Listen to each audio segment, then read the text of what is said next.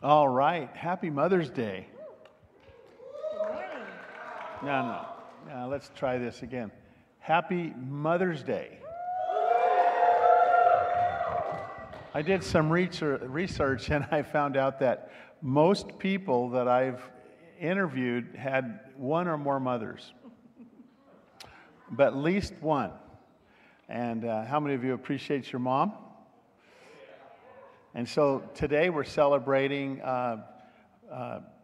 grandmas, which were mothers when no one remembers, and and we're celebrating Mother's Day and also two future mothers of America. Yeah. We're trying to. So what that means is if there's any like surprise cookies or anything, I think they're letting the future mothers of America get those, right? Yes. Now, we still require you get married and all that stuff called together, but anyway, moms, what a beautiful thing a mother is. I think about my mom, back in the 50s and 60s, see, you guys don't realize how boring life is now. Back in the 50s and 60s, your mom used to be putting on her nylons while driving, doing her nails, and there were no seat belts. And balancing a cup of coffee and stopping kids from hitting their head on those metal dashboards. Remember that? They didn't have padded dashboards back when it was old Chevys and some of that. Man, it was like metal to metal. And I'll tell you what, so many of us hit our heads on that, and that's why we're so smart today. It shook us awake. And so one of the things about a mom is she's the one that will save you from getting hit by a car and saying, I'm going to kill you now. Well, Mom, why don't you just go ahead and let the car kill me? Because she really didn't mean that. Yeah. And so I can't tell you how many times my mother told me she was going to beat me to death. And sometimes those lectures, you'd rather be beaten to death, you know. Anyway, happy Mother's Day. Kim's going to get us started here. Awesome. We have a Mother's Day tradition that we go get flowers that we're going to plant.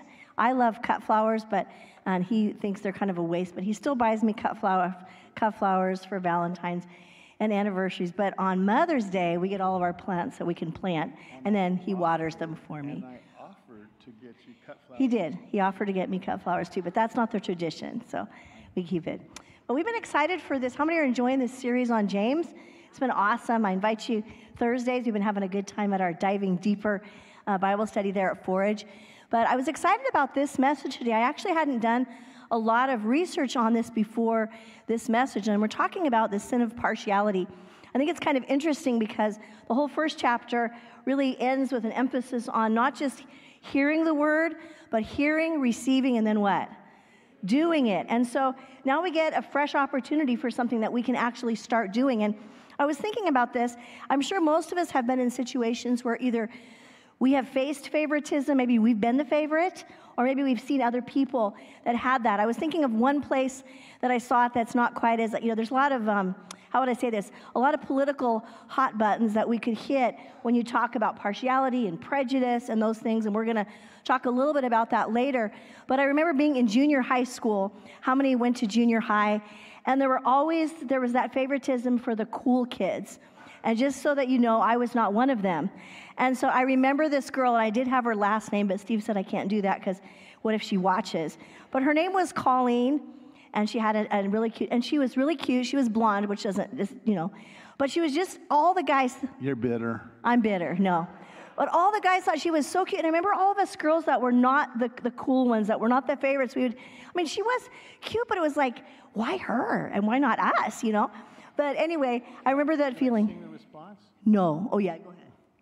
I learned the truth at 17, that love was meant for beauty queens with clear blue eyes and fair-skinned eyes and blue-skinned ties. You messed it. You used to know the words to that. Those of us with ravish faces, lacking in the social graces, desperately remain at home, inventing lovers on the phone. How many of you remember that song? It dates you, but it was actually better when you actually heard it. But that song actually did speak of that whole reality of the area of partiality. And You know, thinking of this, I think so many of us, and not to make light of it, but there's been a lot of pain in our world because of prejudice, because of partiality, because of showing favoritism. And a little bit later, Pastor Steve's going to share some of the places where that occurs and the pain that happens. But as we were looking at this, the example that Jesus gave is so amazing because he didn't just speak about not being partial, he lived it. I was thinking of just a few instances, and you could find many. One is with the Samaritan woman in John 4.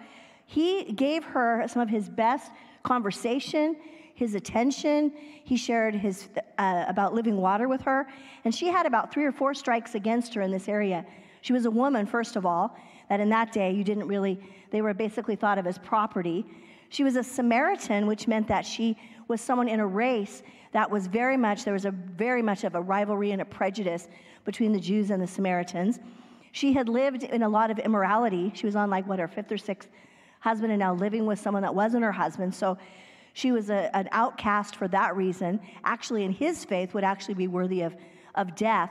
And so all of these things, and she would go out to the well, and she had to go at a different time. There was no one else with her. That was where the women would go and kind of chat and talk.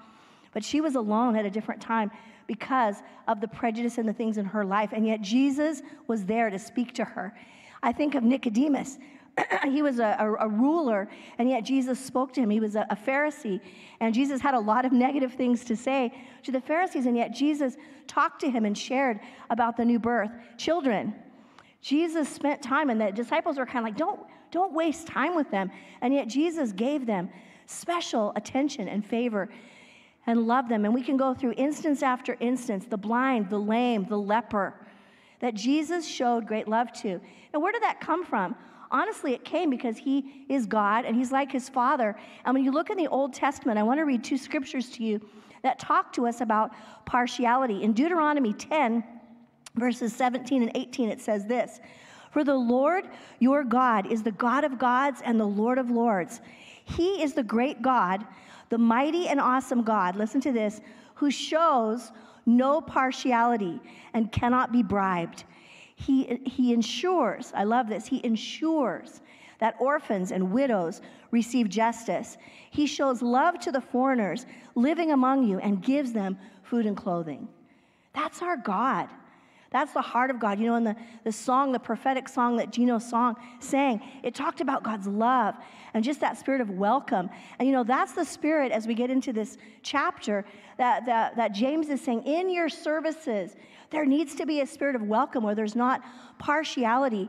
And that's why, because it comes literally from the very heart of God, that we have that heart that's inclusive, that heart that's welcoming.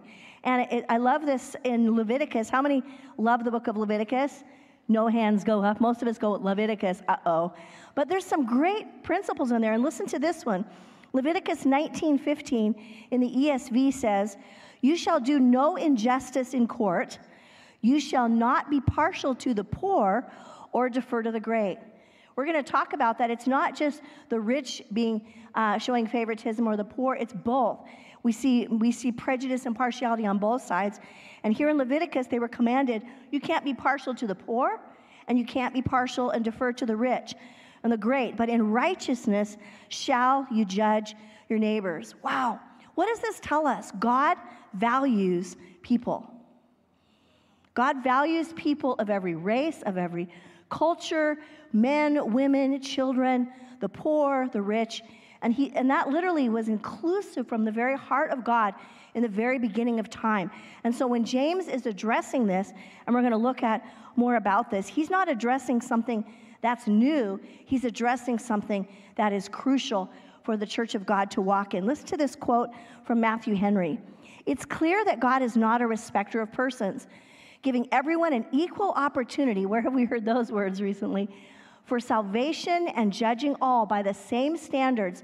And certainly, we should want to be like God, respecting every member of the church as an equal brother or sister in Christ." Isn't that powerful?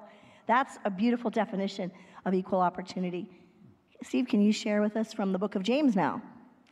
How about if I read the portion we're actually looking at? Let's do that. In James chapter 2, starting with verse 1 and following, reading from the New Living Translation, it says, "My dear brothers and sisters, how can you claim to have faith in our glorious Lord Jesus Christ if you favor some people over others? For example, suppose someone comes into your meeting dressed in fancy clothes and expensive jewelry, and another comes in who is poor and dressed in dirty clothes. If you give special attention and a good seat to the rich person, but you say to the poor one, you can stand over there or else sit on the floor, well, doesn't this discrimination show that your judgments are guided by evil motives? Listen to me, dear brothers and sisters. Hasn't God chosen the poor in this world to be rich in faith? Aren't they the ones who will inherit the kingdom he promised to those who love him? But you dishonor the poor. Isn't it the rich who oppress you and drag you into court? Aren't they the ones who slander Jesus Christ, whose noble name you bear? Yes, indeed, it is good when you obey the royal law as found in the Scriptures. Love your neighbor as yourself. But if you favor some people over others, you are committing a sin. You are guilty of breaking the law. For the person who keeps all the laws except one is as guilty as a person who has broken all of God's laws. For the same God who said, "You must not commit adultery," also said, "You must not murder." So if you murder someone but do not commit adultery, you have still broken the law. So whatever you say or whatever you do, remember that you will be judged by the law that sets you free. There will be no mercy for those who have not shown mercy to others, but if you have been merciful, God will be merciful when he judges you. We see that these verses are kind of raw, actually. We have all kinds of folks in our church that ranging from people that have no money, they're called students, right? and people that have great careers and make great money. And what's interesting is that if you take, there's been a discussion in the past about the top 2% in America, but Americans in our general wealth, we're in the top 2 percentile in the whole world. And so many other cultures, they look at us and they go, "You guys are all rich." And we're going, "Oh, no, not in my country, I'm not rich." Well, yeah, in their country, you are rich. You know, you have indoor plumbing, you have central air and heating, you have an opportunity for available food and inexpensive food, on and on and on and on. And so when we see these injunctions that James gives, he's talking about a specific type of rich person, which there was a culture in his time where oftentimes the rich or more wealthy people would gain it by extorting. You remember all the stuff that Jesus talked about, the tax collector. And it was because they not only had a lot of money, but they got it by extortion. They got it by illicit gain. And so you see in the book of James that when Paul is addressing wealth, pardon me? When James is addressing wealth. Oh, who did I say? Paul. Oh, excuse me. In the book of James, when James is addressing these issues, he's specifically talking about the people who withheld the wages to their workers.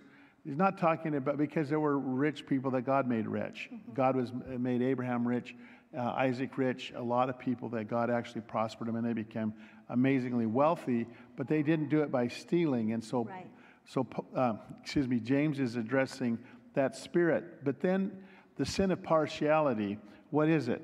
Because that's our topic today.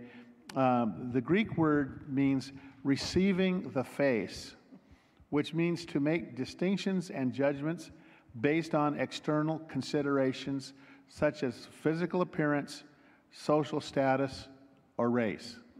Okay, this is huge right now. Yeah. Everything, race. And let me just say this. Mean people suck whether they're white, right, whether they're black. Right. You ain't good because you're white. You ain't good because you're black. You ain't good because you're Mexican. Right. You're good if you're good. Right. And no matter what your race is, if you're bad and mean, you suck. And that matters a lot. Yeah. And that's huge, because there's been such a tug of war over Black Lives Matter. Black Lives Matter, absolutely. Yes. Black people need to be cared for, but so do Asians, so do whites, so does everyone who is born under Adam. All people need to be cherished, protected. Their children need to be cherished. Their babies don't need to be aborted. This is the kind of harshness that James deals with.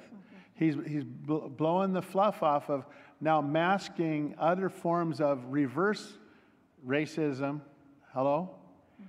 If you've been persecuted as a minority, Native Americans have had a rough deal in our country over the years, et cetera, et cetera. But guess what? The answer is going to be that we walk into the assembly of God's people and we drop all of our distinctives. Right. So we're not looking at a person's face and saying, oh, okay, brown face, good. White face, bad. Black face, great. White face, don't bother applying. These are the things that even in the civil rights movement were fought by Dr. Martin Luther King and all kinds of white people that stood up and said, no, we cannot do what we've been doing. And now we've come full circle and it's coming back in another face. Same ugly negativity. And so I'm bold enough to address it, to say this. I'm colorblind. I really don't care what your skin code is. I want to know if you're mean and suck, I probably won't spend as much time with you. But it had nothing to do with what color you be. Right. It has to do with what personality you wear. Yeah. And if you're a porcupine because you have had some hard knocks, I'm the most patient with porcupine people. I'll work with you and I'll love on you. But let me just say this. I won't blow smoke up your skirt. I'm going to tell you, if you're offending everybody by being a jerk, I will tell you that, because that's what I need to hear. And I hear it often, and it's a beautiful thing. Okay. Vine's Expository Dictionary of New Testament. Is this okay? How many of you are okay with let's just talk about things that are current without like, oh, we can't talk, man. There's a stinking gorilla in the middle of the living room. Let's talk about it. Right. Okay? From such a way that brings Jesus' perspective and say, hey, we love people. And we care that everybody has an opportunity in our communities to do well and live well. And so we see that in Vine's Expository Dictionary of the New Testament words, it describes this word partiality or favoritism that's found in James 2:1. It renders it as partiality, favoritism, respect of persons, servile regard, and snobbery. It means the fault of one who, when responsible to give judgment, has respect to the position, rank, popularity, or circumstances of men instead of their intrinsic conditions, preferring the rich and the powerful to those who are not so. So watch this. If you are just Mr. Suck Up at work and you come home and you bite the head off of your wife and your kids, you're partial. You need to stop. Yeah, that's good. Huh? Yeah. You know, over the years, raising kids that their dad was a pastor, not one time did we tell our kids, you need to be good because we're pastors. We told them, you need to be good because that's what's right. Has nothing to do if I was Joe Schnook, the ragman, or Pastor Steve. It has to do with kids need to be good so they grow up to be great adults and do great things. Not because, and so the thing is that we you know, back in the old days when we weren't that big, everybody had yelling rights in our church. They could yell at the Schmelzer kids, they could yell at the Odom kids, they could yell at the Martinez kids.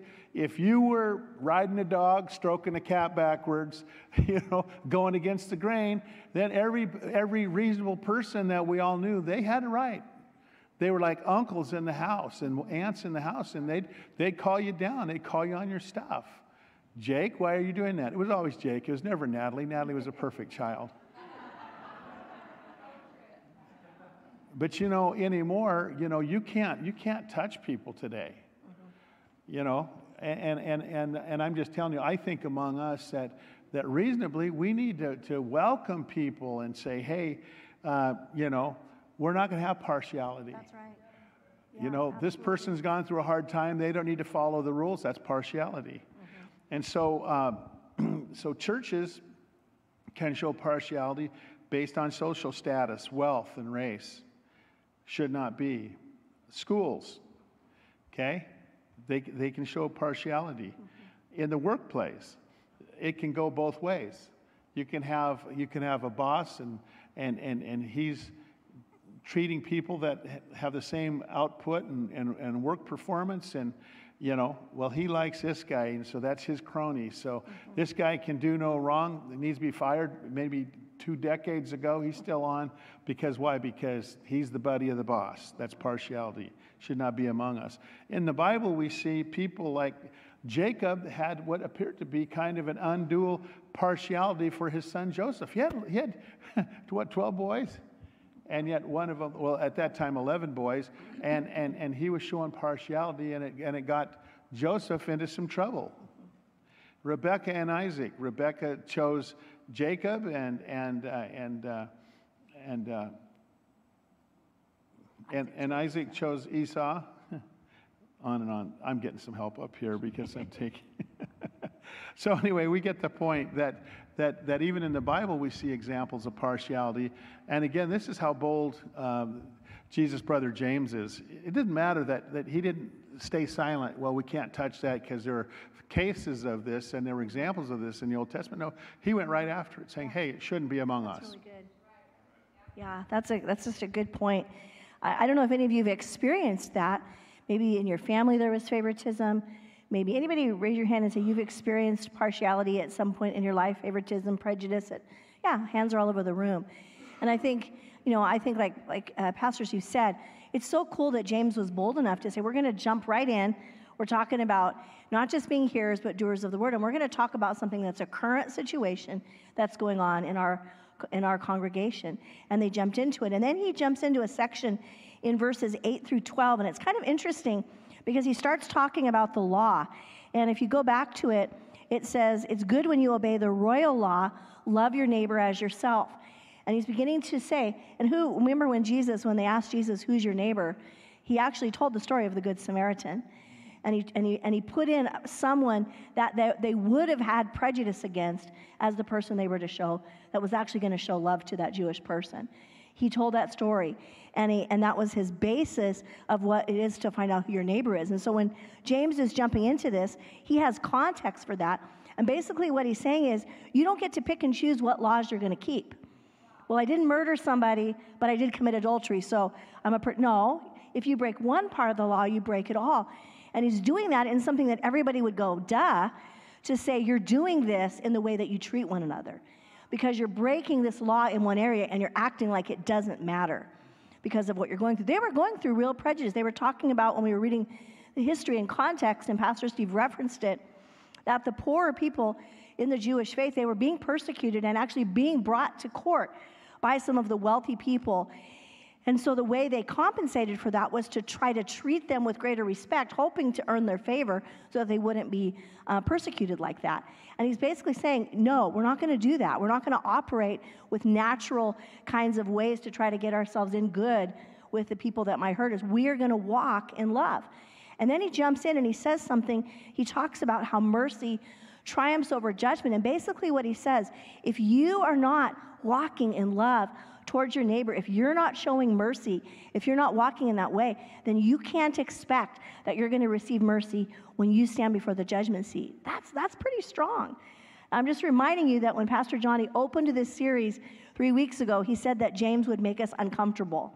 I'm a little uncomfortable right now. Because basically what James is saying via God, because God's a God of no partiality, who basically commanded us to do that, what we're being told is, this is not an option.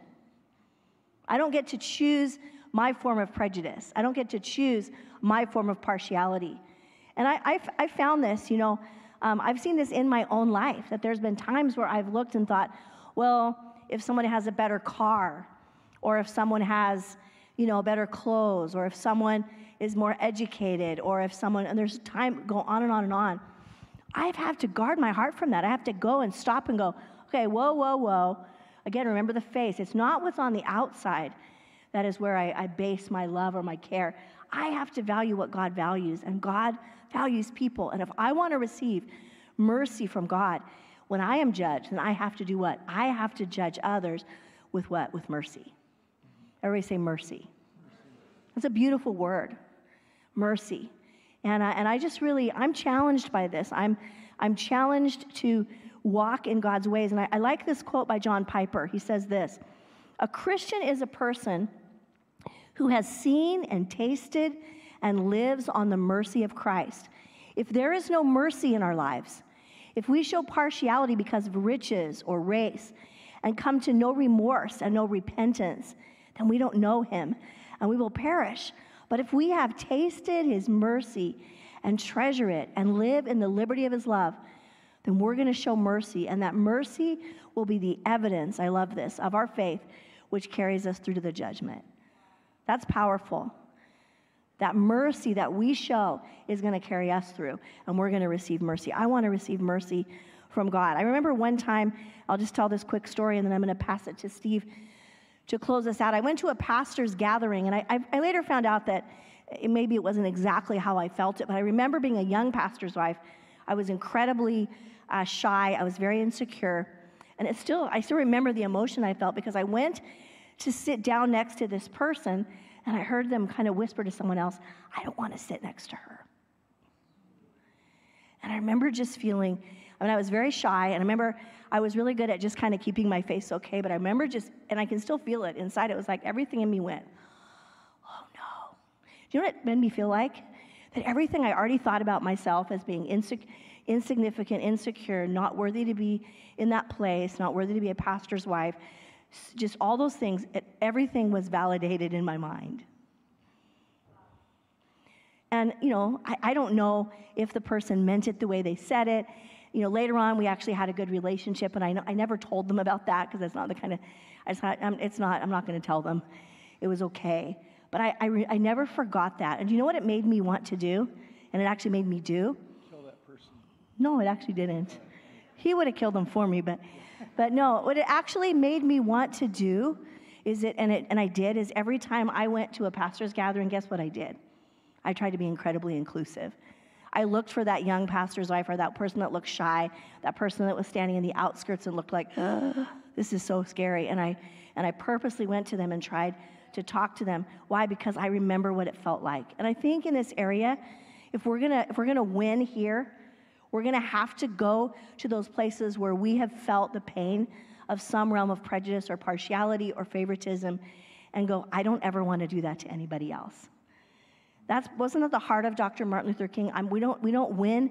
We don't win by hatred. We don't win by giving back what we've received. We give back by love and by mercy. And that's how the loving your neighbor as yourself is really displayed. So I think that's just a beautiful thing. I want to address treatment that handicapped people feel, and even people who don't speak English. Can I make a quick point about not speaking a language? You don't understand it if people yell it at you. Yeah. Like, there are times that, and I have found that Spanish-speaking people are the most gracious in sharing their language and not mocking you if you don't understand it. And they don't scream when you don't understand a word. But sometimes among white people, we think, hey, over here. And that's like a form of partiality. Mm-hmm. And it's demeaning. Mm-hmm. The second one is handicapped people. Did you know that if a person's in a wheelchair, that doesn't mean that they can't think? Right. A physical handicap is not necessarily an intellectual handicap.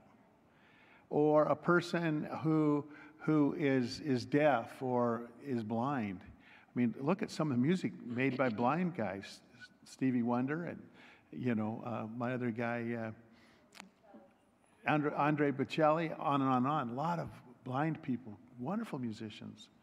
And so again, this is going to be a lifetime practice. Mm-hmm. Let's not do anything that hurts people who are downtrodden.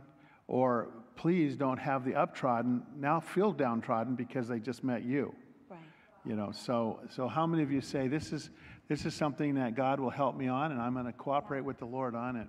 Yeah, amen. And so we need to do a couple of three things quickly. We need to examine our own life to see if there's any areas where we're showing partiality. Are we doing it? Do we have favorite kids and we communicate it to everybody else? How about workplace? Do we suck up to certain people in the workplace and we're real snotty with the other people? Church, do we run to our clique? It's one thing we've really fought with in the youth group is we want every young person to come in this place to feel they're going to have a place and a good status. Yeah. Not that they have to wait for a year or two before people will acknowledge them. Social media, are you on there, hacking on everybody you disagree with? Maybe it'd be a good time to take a vacation from it. So examine your own life. Number 2, change your way of thinking. And I believe that James he's a shock guy. He comes in and shows you where, oh yeah, that's exactly what I've been doing and it's wrong now. Okay? And then thirdly, pray that God will allow you to be merciful just like he is. And so right now we want to let's just take a moment and pray about that. How many of you will agree with me and pray? Okay, so you're not praying for your husband or your wife. Kimberly needs to hear this message. No, I do. And we take responsibility because we'll find out that we'll have bitternesses. Maybe you got hurt by the mean girls group. And so all of a sudden now you've adapted your whole life to retaliate against those people. It's not a good not a good use of your time. Yeah. And so let's just pray. Dear Father, I pray that you would help us in this quest to be impartial like you are. Lord, I think of even people that are coming out of the closet and all kinds of new sexual designations and things. And Lord, I think there's a lot of hurting people who are kind of confused. And the last thing that people who have gone transgender or something else is they don't need my rejection. They need the love of Jesus. Yeah. Lord, as humanity, we're a mess. Yeah. And we thank you for the love of Jesus. Yeah. That you could take the most sin-hardened person and by your love you can melt them and transform them into being righteous and fully accepted in your kingdom. Thank you, Father. Lord, we desire to reflect that kind of love and patience, that kind of non-partiality, being impartial. Thank you, Father. Help us, we pray. In Jesus' name. Yeah. Finally, the last thing that I'd like us to do is to think about the Lord. Week after week, we have people who come into this house and they're super desirous of a brand new life. I think many of us have felt that our life is kind of jacked up and we need more than just maybe a makeover.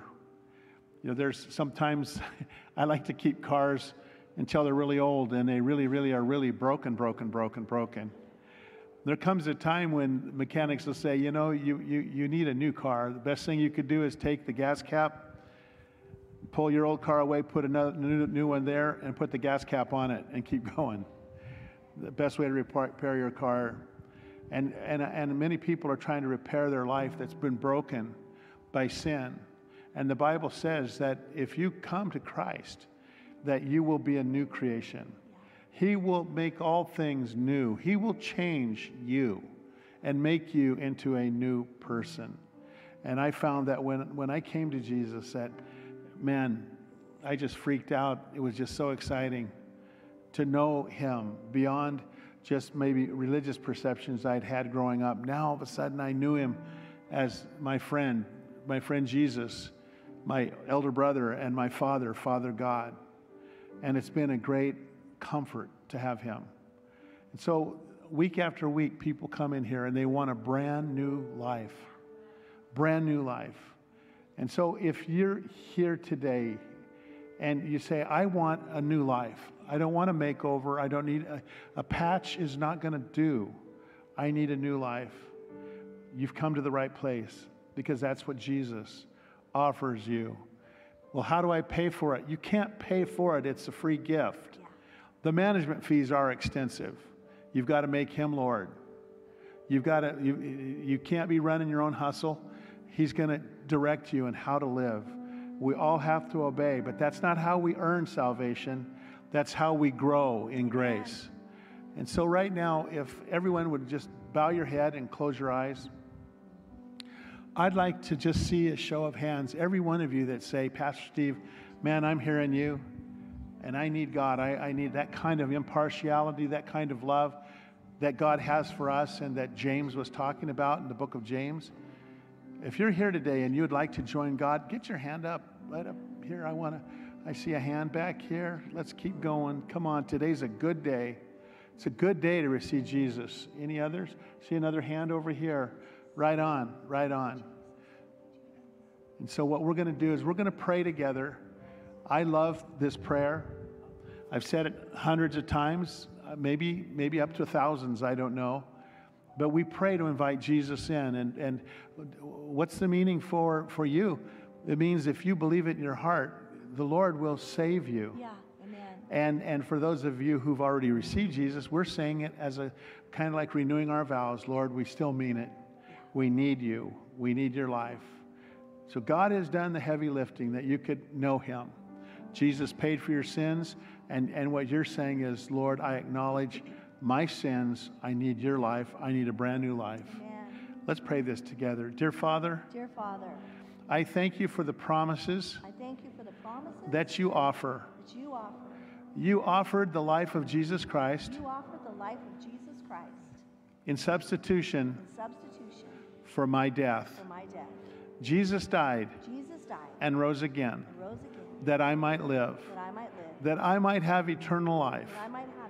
Your word says that whoever calls on the name of the Lord shall be saved. I'm calling today, Lord. Save me.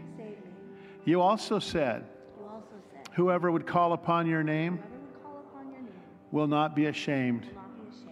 Lord, I have shame in my life, and I ask you to forgive me and take away that shame. You also said, whoever would come to you, you would in no wise cast out. I'm here. I'm coming home, dear Father.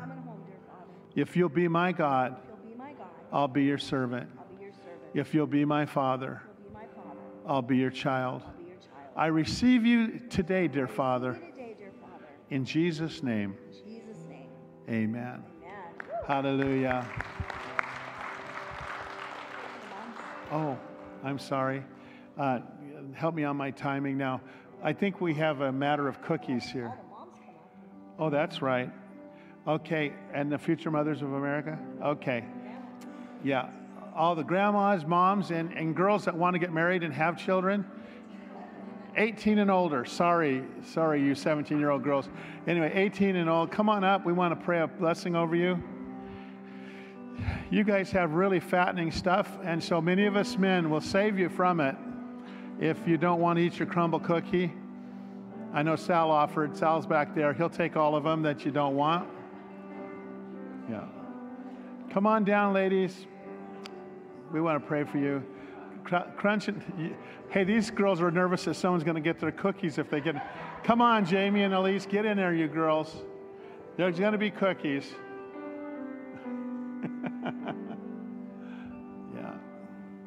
Yeah. Can I tell you guys something, honestly and frankly? And that is, you're beautiful. Speaking for all those guys out here and sons and daughters, the world wants to demean who you are and what you're for. But God's really proud of you. Sometimes even, you're dealing with kids that walk away from the Lord and aren't raising your grandkids right, and you're praying, Lord, Lord, Lord, Lord. Don't ever discount Mama and Grandma's prayers. The Lord will round them up. Don't let the world get you into compromise. Be virtuous. Be laughed at. Better to be laughed at and pure before God than praised and being a bad example. We're going to pray a blessing over you.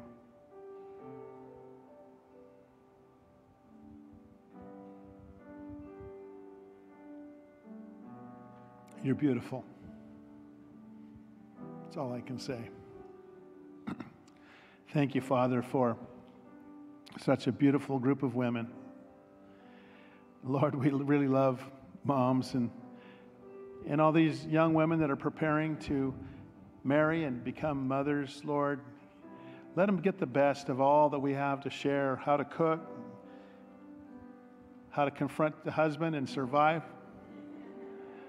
Lord, all the moms and grandmas that their heart burns for their children, their babies, and their grandbabies. Lord, I wish I could take away the pain that some of them feel, but there's beauty in that pain even, that we just keep banging the altar, saying, Lord, save them, bring them in, protect them, help them get clean and sober. All the prayers, Lord. You've heard their prayers, and I pray, Father, you would bless our ladies. Lord, this day, Lord, I pray that they will walk out of here with some swag, to know that you, Father, you love them. You're so proud of them. And all these husbands and boyfriends and whatever the statuses would be, sons, we're so proud. Lord, I pray that that would be a happy Mother's Day indeed. Bless our ladies, we pray. In Jesus' name, amen.